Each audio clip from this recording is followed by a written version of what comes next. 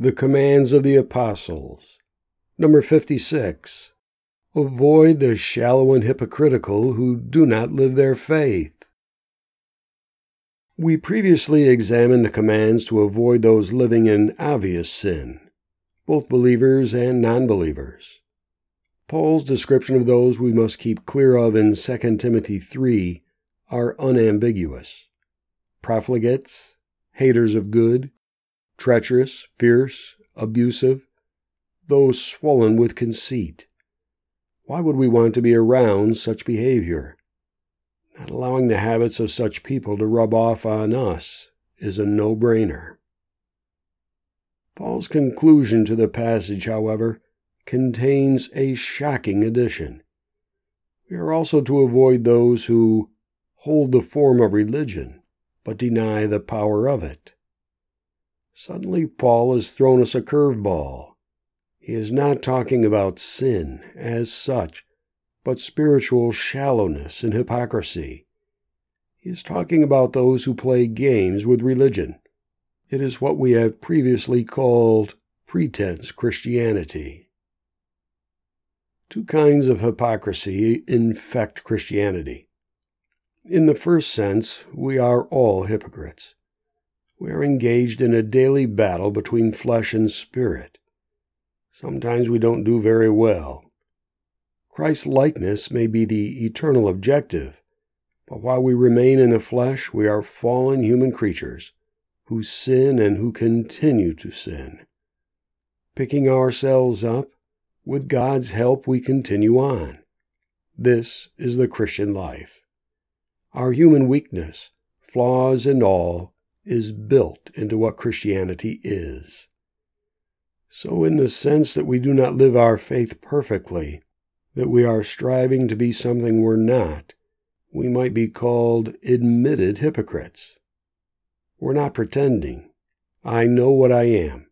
I hold my hand to the charge and say, "You're absolutely right.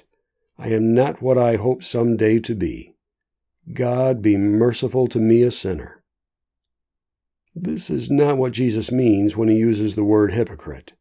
He is talking about intentional hypocrisy, hiding behind a shell of religiosity, pretending to be what we're not.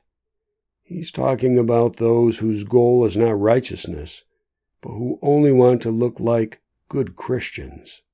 It is what Paul describes as holding the form of religion. Many of the world's religions are almost entirely made up of the outward forms and rituals of such sham religiosity.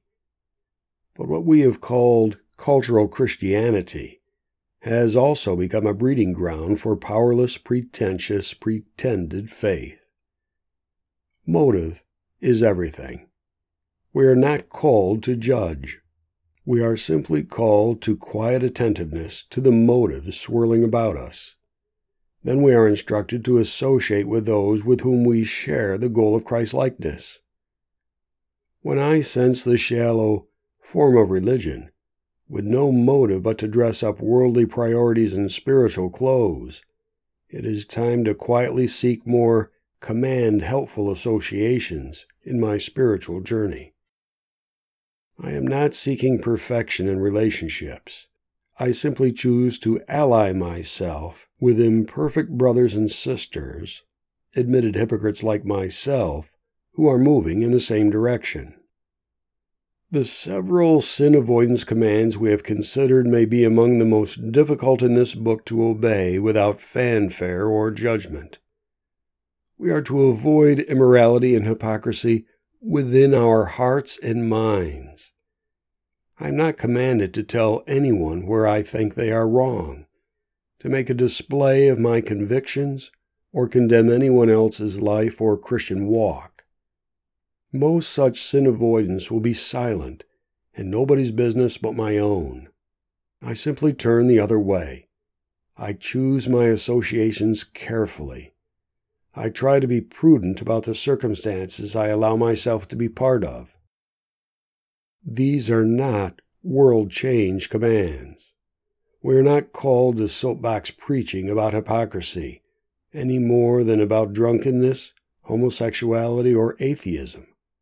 We are only called to avoid those whose lifestyles are defined by intentional violations of scriptural virtue. Love remains. In the last days, men will be lovers of self, lovers of pleasure rather than lovers of God, holding the form of religion but denying the power of it. Avoid such people. 2 Timothy 3, verses 1 and 2, and 4 and 5.